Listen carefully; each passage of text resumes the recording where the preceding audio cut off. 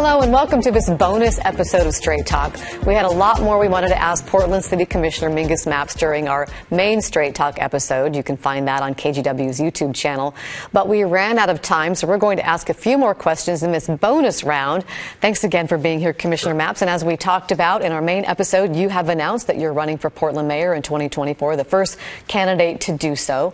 And one of the important issues that we didn't get to in the main episode is climate. Yeah. Because Portland has really ambitious climate goals to cut carbon emissions by, I think it's 40% in 5 years, 50% by 2030, net zero by 2050.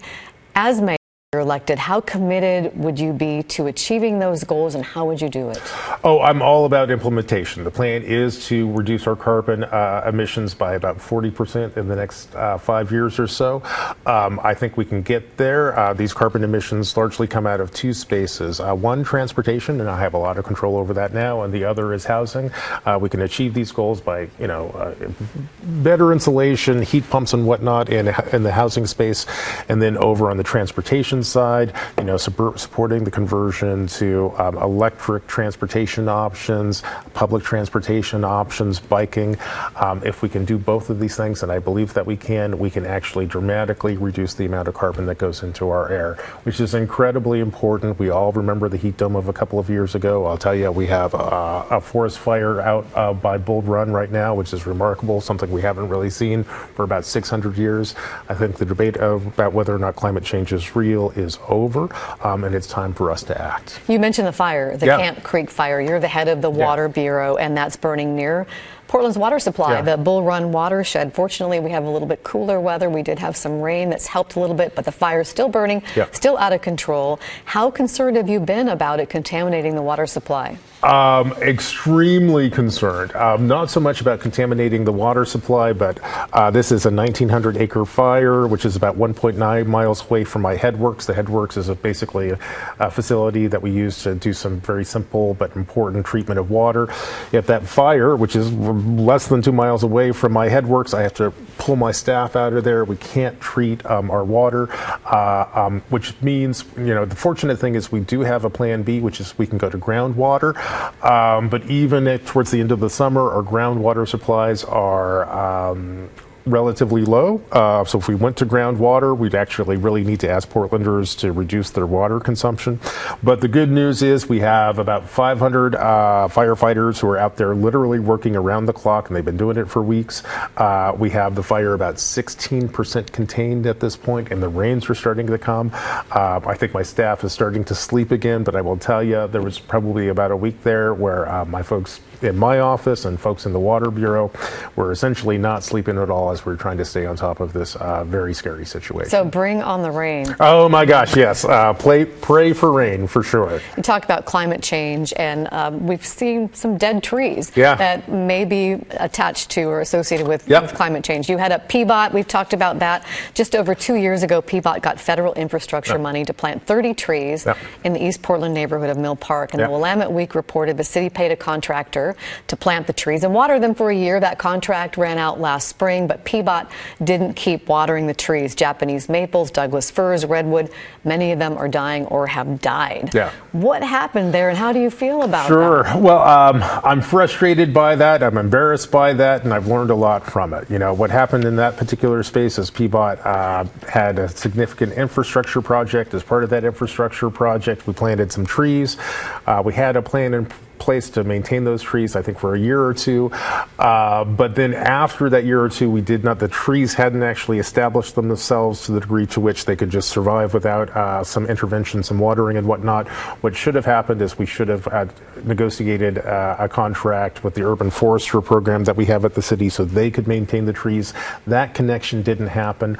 But moving forward, I expect this not to happen again for two reasons. One, I've ordered PBOT to review all of our infrastructure projects where we do plant trees. Let's have a plan for making sure that we maintain them. And then in about 17 months, we're going to move to a new form of government, which actually moves beyond the commission form of government.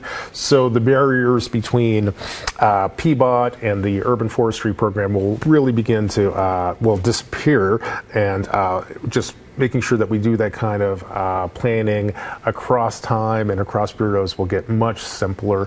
I think this is why we actually passed charter reform, is to make sure that embarrassing situations like these underwater trees don't happen again. Do you think communication will be better in the new form of government? Oh, I do. I'm sure they will be. And even before that, one of the things that Ted Wheeler did, which I think was quite smart, is he put all the infrastructure bureaus under me. So I have Water, BES, and PBOT.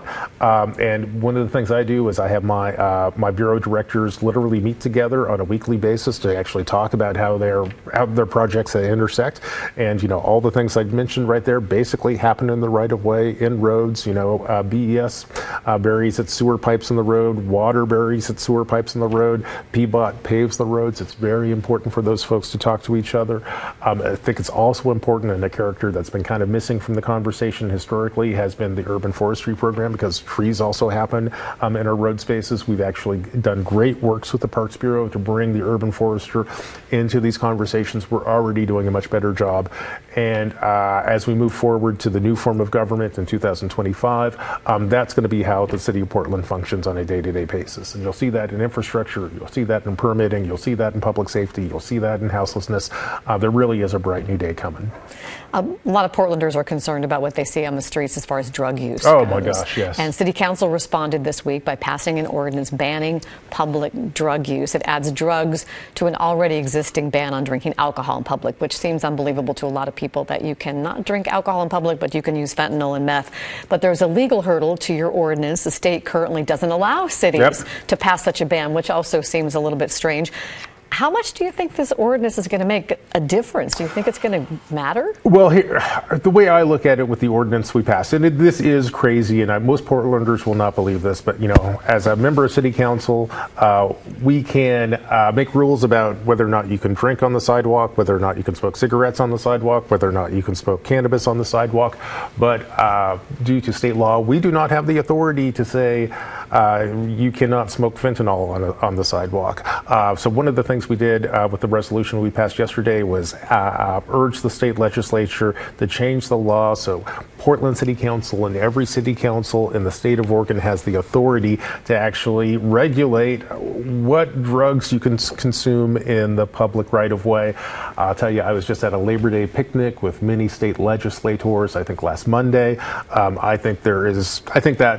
I think the legislature is going to respond to our request. And let me tell you why this is so important. I noticed that literally today, TriMet released a study basically on the impact of secondhand fentanyl smoke in our public transportation system. And they found that 98% of the surfaces in the on TriMet buses are contaminated with meth, and 48% of the surfaces in TriMet buses and trains are contaminated with fentanyl. That's pretty stunning. It is stunning. Now, they're very low levels. I wouldn't necessarily stop taking the bus or stop taking the trains, but that is a signal of how out of control and unregulated the public consumption. How prolific it's become everywhere. Absolutely. And it terrifies me. As you know, I got little kids. Now they're teenagers, but I remember them being little, and we were a bus family and a train family.